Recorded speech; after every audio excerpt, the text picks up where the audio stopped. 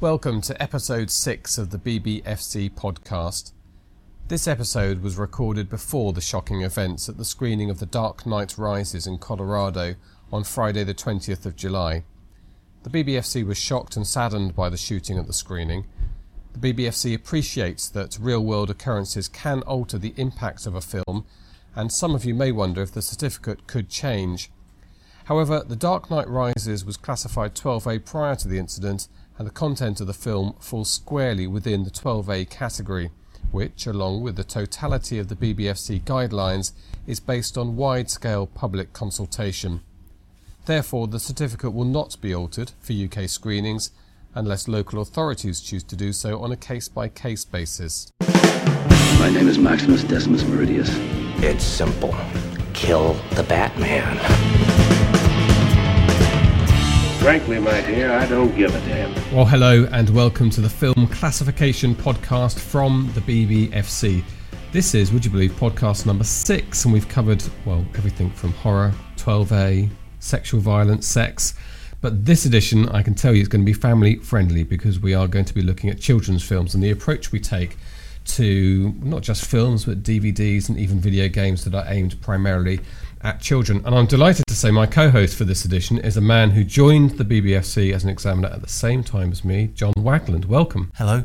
John, I know everyone's always interested. We always get asked this when we give talks as to people's backgrounds. So just give us a brief introduction of what brought you to the BBFC. Golly. Well, I have a sort of rich and varied background, I have to say. I began my career as an actor and then took a pretty drastic left turn into sort of performance art type stuff, and then I lived abroad doing that and came back to this country, and one thing led to another. I wasn't really interested in the acting anymore, so I sort of turned myself into a video game designer, but that's very, very labour intensive indeed. So when I saw the ad to come and work here in Broadcast magazine, I think it was, I just thought, well, actually there's a job which I seem to be ideally qualified for. So it's funny how many people think that. Yeah. When you meet them. Yeah. Can I do your job?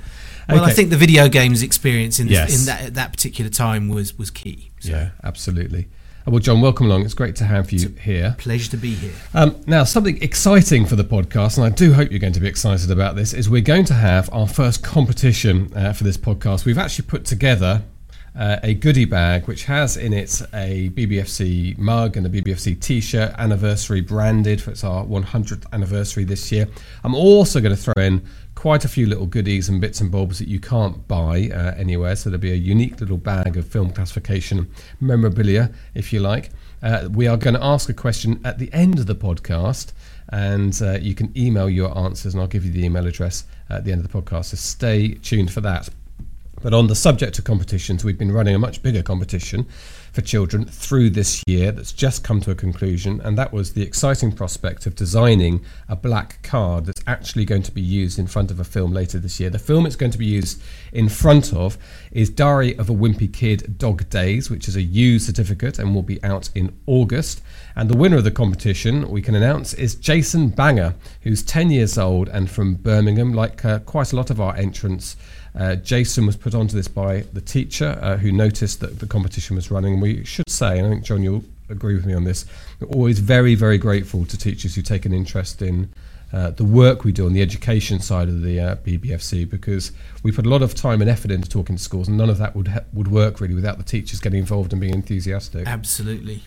Now, the picture itself is fantastic. It's got some very good press response already today. It's been called a touch of glamour for the BBFC. It's pretty good. Have you seen it, John?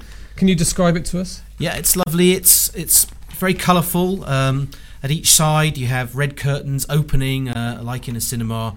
There are tickets on the floor, a projector, a carton of popcorn, and then also, importantly for us, the BBFC logo is there and all the information is correct with the signatures of the president and the director and the correct classification symbol for the film. So it works on many levels, actually. Yeah, and great congratulations to Jason. And he's even got a quote in our press release from David Putnam, Lord Putnam now of Queensgate, who said that he offers his warm congratulations. Jason's design brilliantly captures the uniquely special excitement of the cinema experience. and to everyone at the BBFC as we celebrate our centenary year in fine style. So a really special summer for Jason. It'll be a big moment, I think, when he goes into the cinema in early August to watch a film and see his own design in front of it. Yeah, lovely. Let's quickly mention the big films in the cinema at the moment. It's been a big blockbuster summer, hasn't it, so far? And that will continue with The Dark Knight Rises, which I mentioned from a film classification point of view. This is the third instalment in Christopher Nolan's Batman films, and each one of them so far has been controversial in terms of its film classification. We go back to Batman Begins in 2005. People felt was a very strong 12A and perhaps could have been a 15. 2008 saw the release of The Dark Knight, which was our most complained about film in recent years, in fact, John. And The Dark Knight Rises, which has been seen, it's been given a 12A and is selling out in cinemas, certainly here in London. I know the IMAX has had fantastic pre-sales. In fact, there's even a talk in one of the papers about ticket touts now selling tickets for the early IMAX screenings at £75 a pop. This is the last thing I was going to mention in the news section, which is just to note that Richard Zanuck has died. He was 77. He led a very eventful life in Hollywood, one of those big names. He started off as a bit of a studio man. His father was president of Fox, and I was interested that was his beginning. But really, after doing his studio work with Fox and others, he then just said, I'm going to do this myself, a bit like Harvey Weinstein, just created his own film company. And one of his very early production numbers was Jaws. So he did pretty well, landed on his feet, good collaboration with Steven Spielberg. And so if you look at the list of films that he's produced and been involved with, it's a stellar list. So we note the passing of Richard Zanuck. We have released our annual report that officially goes to Parliament and sits in the library of the House of Commons, but it's available to anyone online on our website, and copies are here as well. A lot of the newspapers are latched onto the complaints, as you might imagine. It's a good top line when you're looking at the BBFC's year, and we announced that Black Swan was the film that attracted the most complaints last year, but also getting some publicity was Woman in Black, which David told the press was the most complained about film of this year. But it's only halfway through the year, more or less, so it's early days. But Woman in Black, which sat on the sort of 12-15 hinterland, was cut for 12A, but did attract some complaints.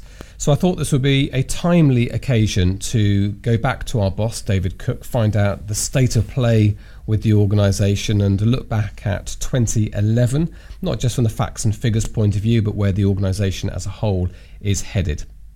Well, I've come up to the second floor, the sweeping bay window over Soho Square, and the sight that you've seen for some time now, David, which is the rain, which has gone away today, and the bit of a building site, really. It's a huge building site, and we can hear it rumbling. Crossrail building work is going on out there, and there was some building from next door as well. So, yeah, it's been slightly tricky on the ears, but we survive. Yeah, we all survive. There's a huge building site in the whole of west of London. Yes. That's the whole of London for the last couple of years. I guess that will be coming to an end.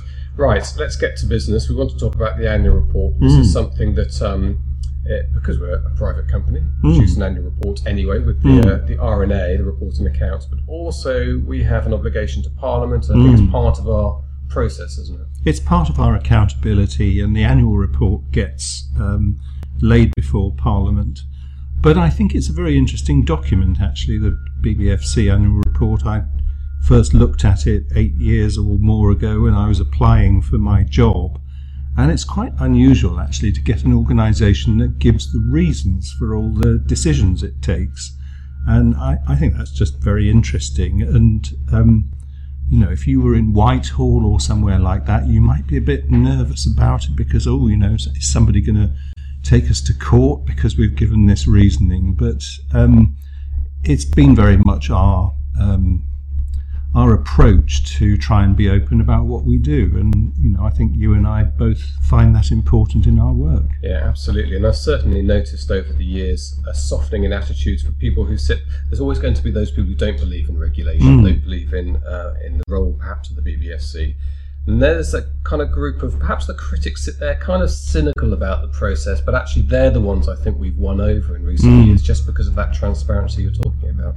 I think that's right. And the fact that it's all based on open guidelines and big-scale consultation with the public it does change things, because when people ask you questions like, are you here to lead public opinion, but, coerce people's thinking in some way, the answer is no. The idea is to be in line with public opinion and to do the research in a very fine, detailed way and on a very big scale, and throughout the United Kingdom, not just a London-centric thing, so that we can actually get a detailed take on what broad public opinion expects of us. Okay, we're looking at the document. The big heading, one is that you've said that you want to find out the BBFC's role or value in the internet age. What do you mean by that? That's really important, and it's something I've been thinking about ever since I've been here. That the significant thing is this, that we have no statutory remit in the area of downloads at all. So we can't force anybody to do anything, unlike with films or with DVDs. So that's a whole different deal, and the issue then becomes, how can we make ourselves useful? And that's first to the public. And high percentages of people say that they want to see BBFC classifications on downloaded material as well as on films and on DVDs. It's also to the industry, because we can provide very good information about the decisions we take. We've got a lot of education work going on, as you know, and you've discussed before. So there's a lot of backup. This is not just the headline decision, is it a 12A, is it a 15, or so on. And I think the signs are, we have a scheme called BBFC Online, which is attracting a lot of members and a lot of take-up. And we also are trying to make it obvious to people that we don't just have to use the sort of classic BBFC model, which, as you know, is, because you do this, is to see something all through and then look at it in context, because that doesn't work for things like user-generated content or web pages and so on. But we can actually apply some of our expertise in these broader areas as well. So that's the kind of work we're doing in that area. And just to be clear, we're not talking about a formal regulatory, backed up by legislation type role here. No, we're not. I mean, that's not our business, really. That's the business of government to decide whether it's happy with the state of regulation in this area, or whether there need to be any sort of targeted extensions. But that's not a question for the BBFC. What the BBFC has to do is to say, look, we're here, and we can be useful, and we can do whatever people, what government or Parliament thinks would be a useful thing to do. Okay, another area you brought up in the annual report, and I know you've spoken to the press about this already, is sexual violence. Yeah. Our last podcast, we looked at the whole area of sexual violence. As an organisation, we're now taking a research project forward. This is very important, because a combination of public opinion and the research tells us that sexual violence is not the only area, but it's the area where there's most concern. So we just need to make sure that anything we do in that area is well founded. So we've got a program of work, and it partly involves looking at all the psychological research and getting an overview of that. And then this latest phase that we're doing at the moment involves consulting people and saying, what do you think might be harmful? What worries you in this kind of material, so that we can make sure that we're actually targeting the right kind of details in our interventions. That's what we're trying to do. Okay, and the final area that I wanted to ask you about was exemptions. People may or may not know, but the Video Recordings Act does allow for some exempt material, i.e. if you make a documentary or it's predominantly sport or predominantly music video, you don't have to submit it to us. And that is a decision made by the distributors. They make that call themselves. We don't issue the E. You sometimes see an E on packaging. But there's some talk about a shift now in that area, isn't there? It's a slightly difficult thing to get your head around, actually, because what we're really talking about here is exceptions to the exemptions, right? So you've got these exemptions for things like education and sport and certain documentaries and so on. But are there things even within that area which nevertheless ought to come to us? And what's happened is that the government is having a big consultation about this at the moment. The BBFC has made a submission along with a number of other important bodies, including the British Video Association and a number of others. So it's a joint piece of work. And it's looking really at whether we're drawing the line in the right place. We have no power actually to go out and drag these things in, but we do things like mystery shopping from time to time to see what's around. And we reckon that at any one time, at the moment, there could be about 200 titles which are exempt and haven't come to us, but which raise issues that people might think we ought to be looking at. And just to give you a bit of flavour for what sort of thing we're talking about, in the documentary area, you get documentaries about serial killers, you get documentaries about the Holocaust with a particular problematic slant to them. In the sport area, you get things like cage fighting and extreme fighting. And in music, you get, there are some heavy metal bands, for instance, that produce audiovisual material where there are issues about self-harm, people carving names into their wrists, that sort of thing. So ultimately it's for the government and then for Parliament to decide whether the line is drawn in the right place. But we think that there's a good consensus across the industry, and that's the submission that's gone in. So it's Bachman Turner Overdrive and Black Sabbath have to be nervous about their suicide references? Not necessarily. I mean, obviously there's going to be questions if the government does decide to shift this line.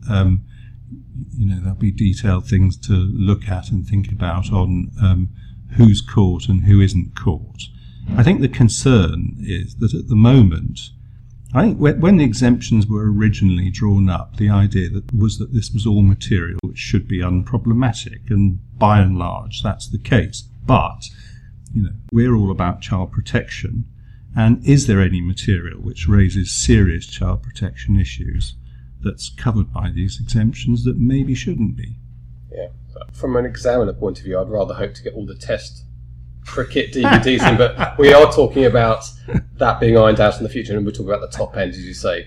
Yeah. Cage fighting is more likely. Yeah, I'm not sure cricket is quite going to trigger the, be on the wrong side of it. It can get quite heated sometimes. It can do. No, it's it's a funny old game, as you know, James. Indeed. And on that note, David, thank you very much. You're very welcome. David Cook talking to me in his oak-panelled office, looking out onto Soho Square, which should be a pleasant view, especially in the middle of summer. The rest of us are all in windowless offices, aren't we, like rabbits in warrens? Okay, let's move on to our key subject. Rabbits in mines. Sorry. Rabbits in mines? No.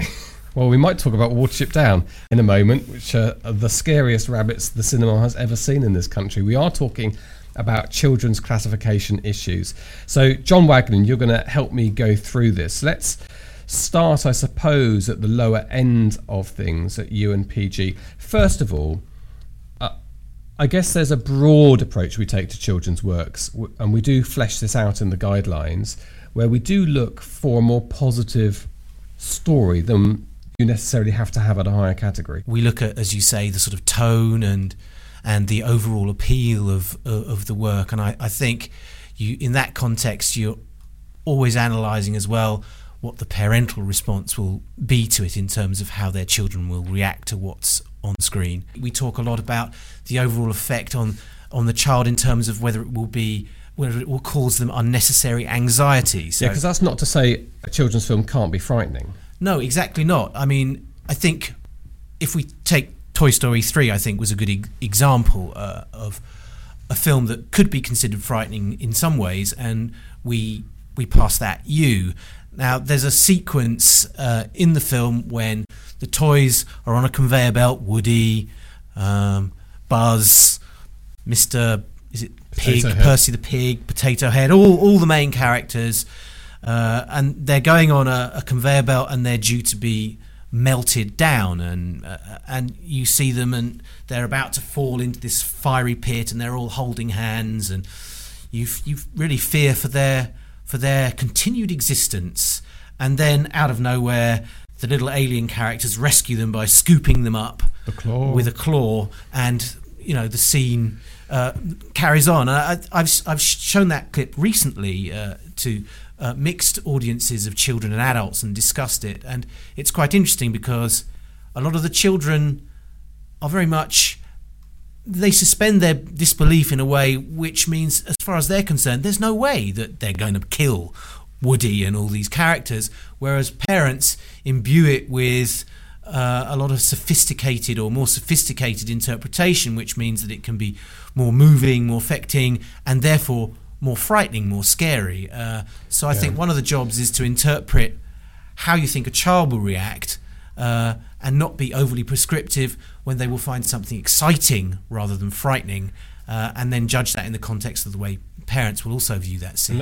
And that point you make, which does uncover a bit of a tension in the way that we work at children's levels, and people may ask the question, who are we classifying for? Are we classifying for the children? Are we classifying for the parents? And sometimes there is a balancing act there. I mean, the Toy Story 3, I think, is a really good example. I can tell you when I took my two children, who were 8 and 6, to see that, my wife and I were in tears. We found it really moving. Then our children are looking at it, and you're quite right, they're saying, well, where's my popcorn? And, oh, they're going to be fine. Oh, here comes the claw.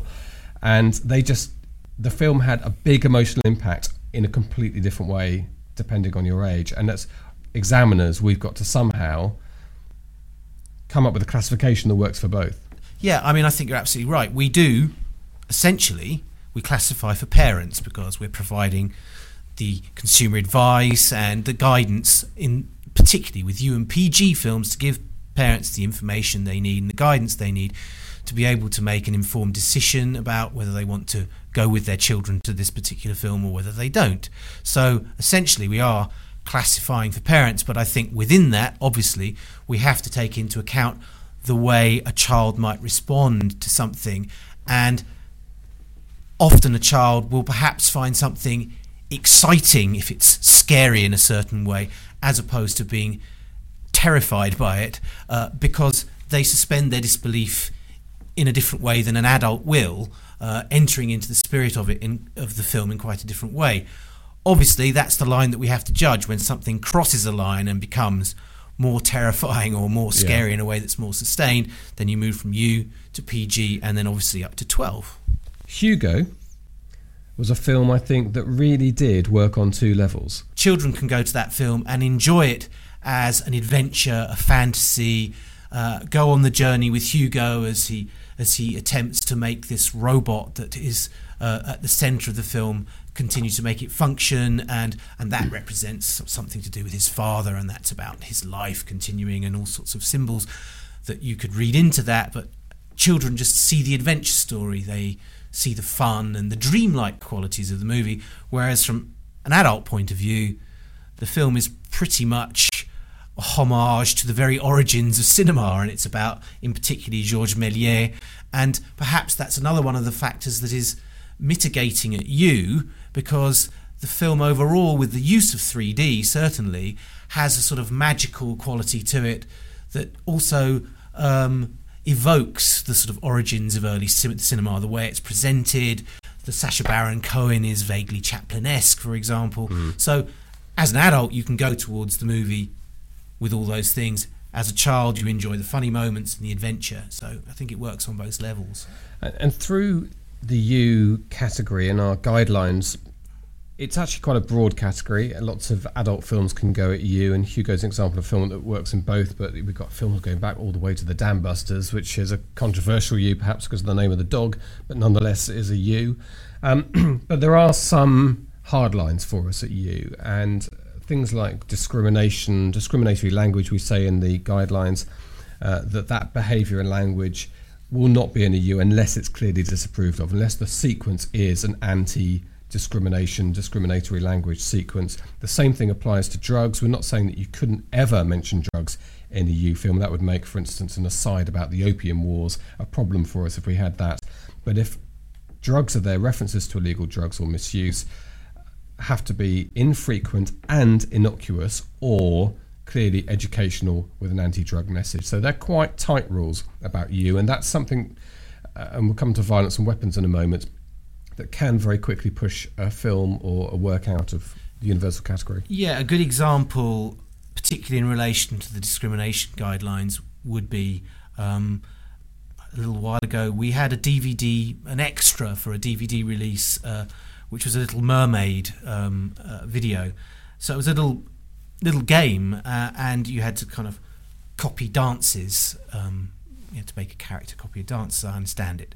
And at one point, one of the extra characters comments on this particular character dancing badly, saying that he looks like a spastic piece of kelp. And that's something, we looked at immediately. Inappropriate at you because it's not shown to be used in a bad way at all. It's obviously a derogatory term in the context towards someone with a physical disability that falls within the U guideline in a way that is obviously unacceptable, and so it actually in the end was cut in order to obtain the U certificate that was requested. Well, that's something we would probably put to 12 rather than PG even, so that in a work that's aimed at almost preschool children, there's no point in having it in there, so they would make that cut. This is, again, I think, a slight difference between us and the States. I've noticed children's works on television at home that do use the word spaz. It just does not seem to resonate in the same way in the States as it does here, and I'm not sure why, but we know from our own research that parents, particularly parents of children with cerebral palsy, do not like to hear this word. It's a marginalising word. It can be a very hurtful word. And frankly, John, you and I, more or less the same age, when we were at school, it was an insult, and a fairly common one in the playground. Yeah, it's actually absolutely gained a bit more credence again now at the kind of 15 level. Perhaps the in-between, I might be being harsh on the in-between, so I think maybe it's cropped up in that type of work. Slightly reinvented, maybe ironically, although there's some debate about that. But at children's level, it's not something. Discriminatory language is something parents are very hot on. I think it's a general attitude towards looking at the way children view and understanding the way children learn, and that has a strong influence on our decisions about the appropriateness of certain materials at those children's categories. Now, I have to warn you, I'm going to use some mild bad language now, so just briefly talk about language as we move on to PG. We do allow what we describe as very mild bad language at U, which I guess are words like jerk and damn and hell, God and sod get in there. Once it starts to get questionable at U, and there are some exceptions for this, but crap is not something we pass routinely at U. Arse, in fact, we did have an arse in The Pirates and Adventure in an Adventure with Scientists, and there were a couple of complaints about it, but it was a comic context for it. Bloody, bugger, and tart, and piss off will most of the time not be accepted at U, and will start to raise the category. One of the things that can take a film out of U and into PG is what we talk about, an emphasis on realistic or easily accessible weapons. And John, I wanted just to mention Tangled, in a sense. A lot of people may have looked at Tangled, a Disney film based on Rapunzel, and wondered why that was a PG. The final scene of the movie, the young hero with whom she's become acquainted comes to rescue her finally, and below screen, the horrible woman stabs him. We see the knife above screen, it glints slightly, then below screen she stabs him. We don't see any of that. And then as he lies dying on the floor, there's a small patch of blood visible between the buttons of his tunic. Of course, this is quite quickly resolved. Again, we talk about scenes that will cause undue anxiety. Quite quickly it becomes clear that Rapunzel's tears have now become magical, and he's cured and he's rescued and everybody lives happily ever after. But the emphasis on the knife and the blood just took that film towards PG, into PG, whereas contextually, I guess, the whole of the rest of the movie felt very solidly within the U sort of territory.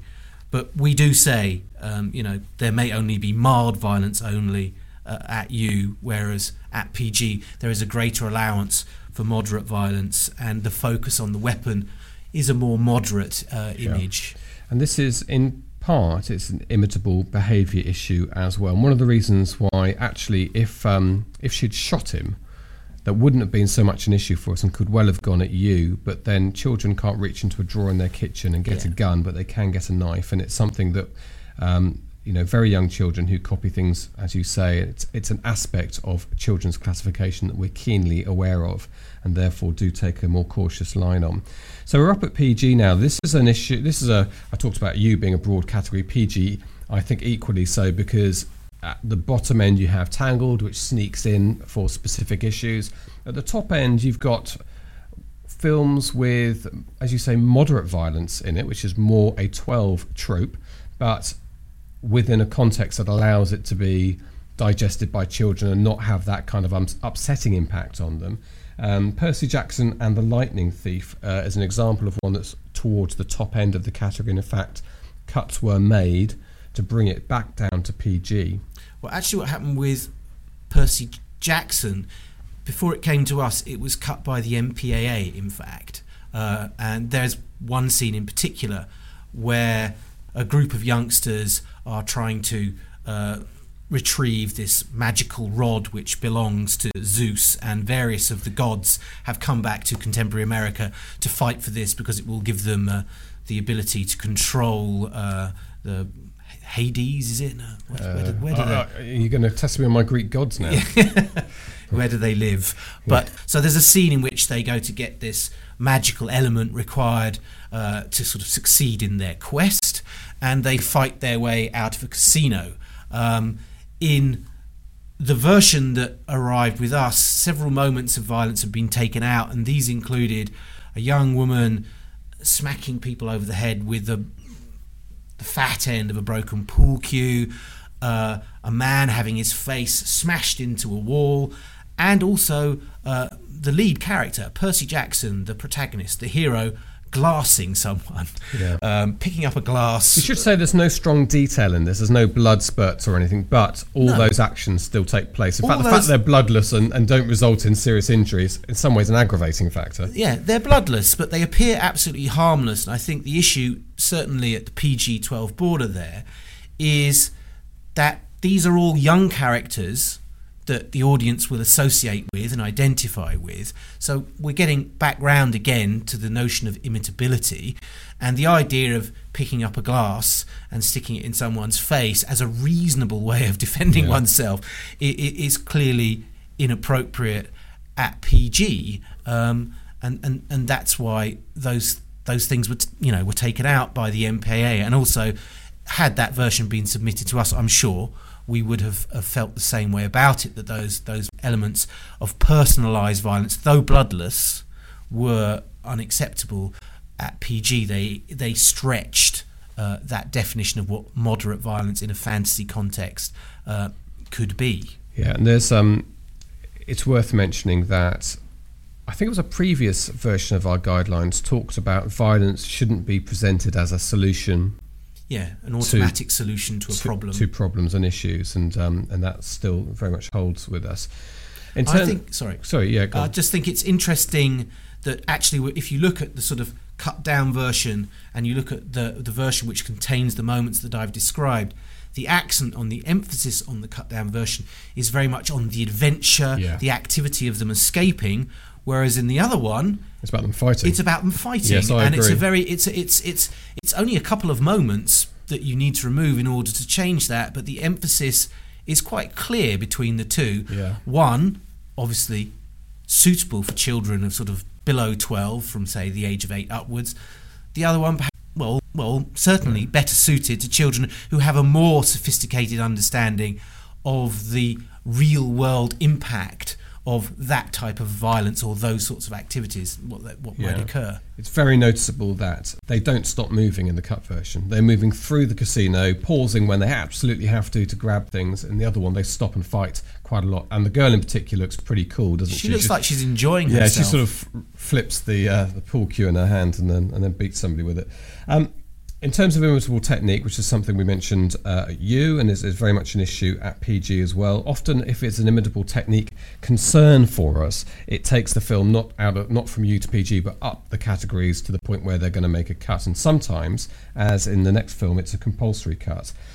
This was a film actually from Disney Pictures called Rocket Man, which was obviously aimed at a junior audience. It had a U request when it came to us, but in fact was headed for a PG because of mild language. And the opening sequence of this is actually quite breathtaking. But the opening sequence of this is a quite wittily conceived idea of what looks like a space scene where you see the blue planet Earth, you hear what is a child's voice doing the astronaut calls down to Houston and describing what he can see. As the camera pulls back, the reveal is that the boy has climbed into a tumble dryer, a large industrial tumble dryer that happens to be in this domestic home in America.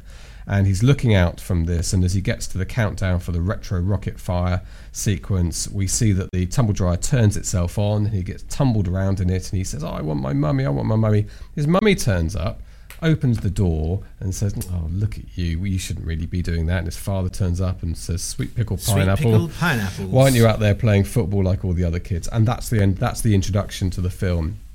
Well, when you do our job, a lot of people don't notice these stories because they're always quite small on the front page of national newspapers. But when you do our job, you notice that every year in this country, small children climb into confined spaces and die.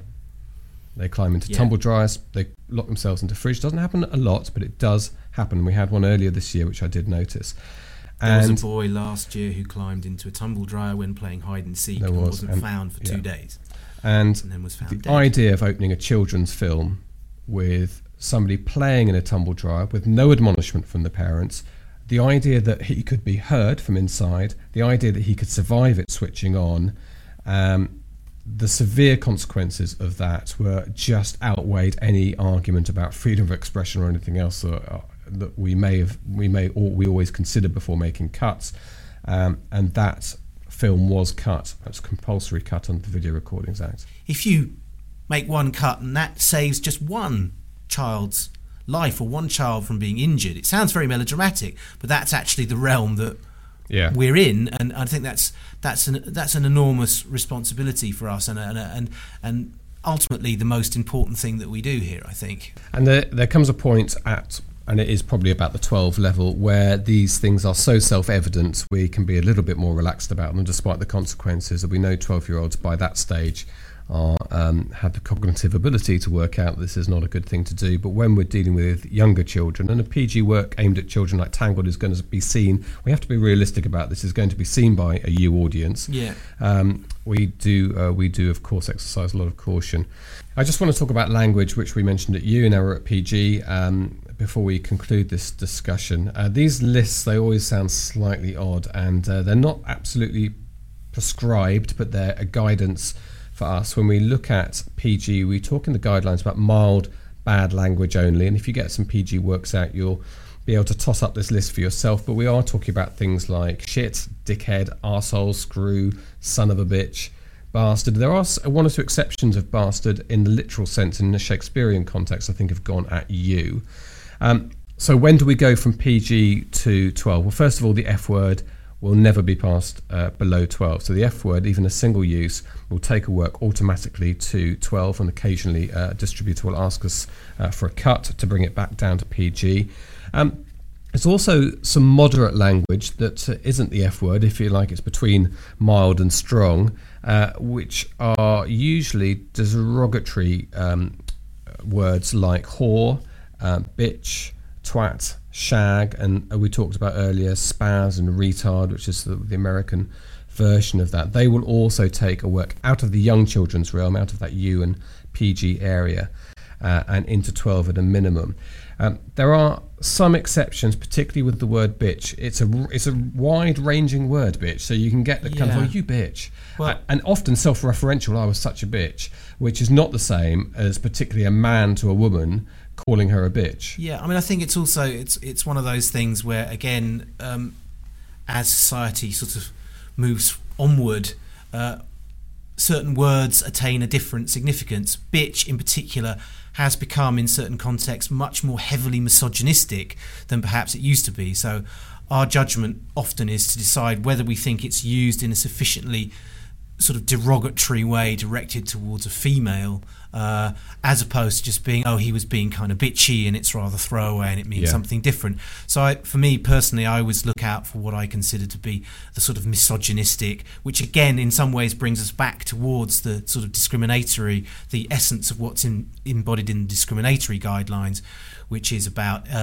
protecting people from hate speech. And so again, it's a way of protecting young people from the use of misogynistic language at the lower categories. And I can give you some examples. For those of you who want to go away and do some homework on this, I'm sure you all do, the 2009 version of Fame had 2 non-aggressive and non-directed uses of bitch, and that was allowed at PG.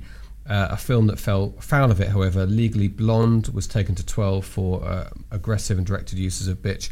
And in fact, Sweet Home Alabama, although it was comic, it was still an aggressive use, and that also helped that film up to 12.